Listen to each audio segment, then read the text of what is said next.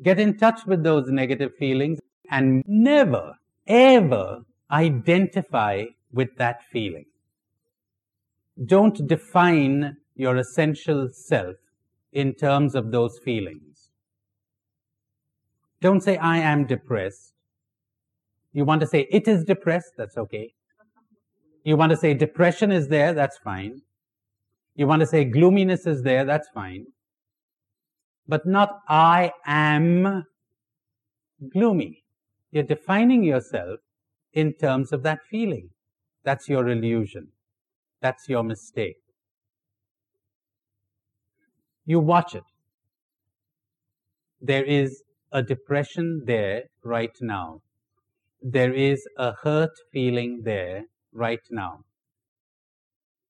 Let it be. Leave it alone. It'll pass. Everything passes. But everything.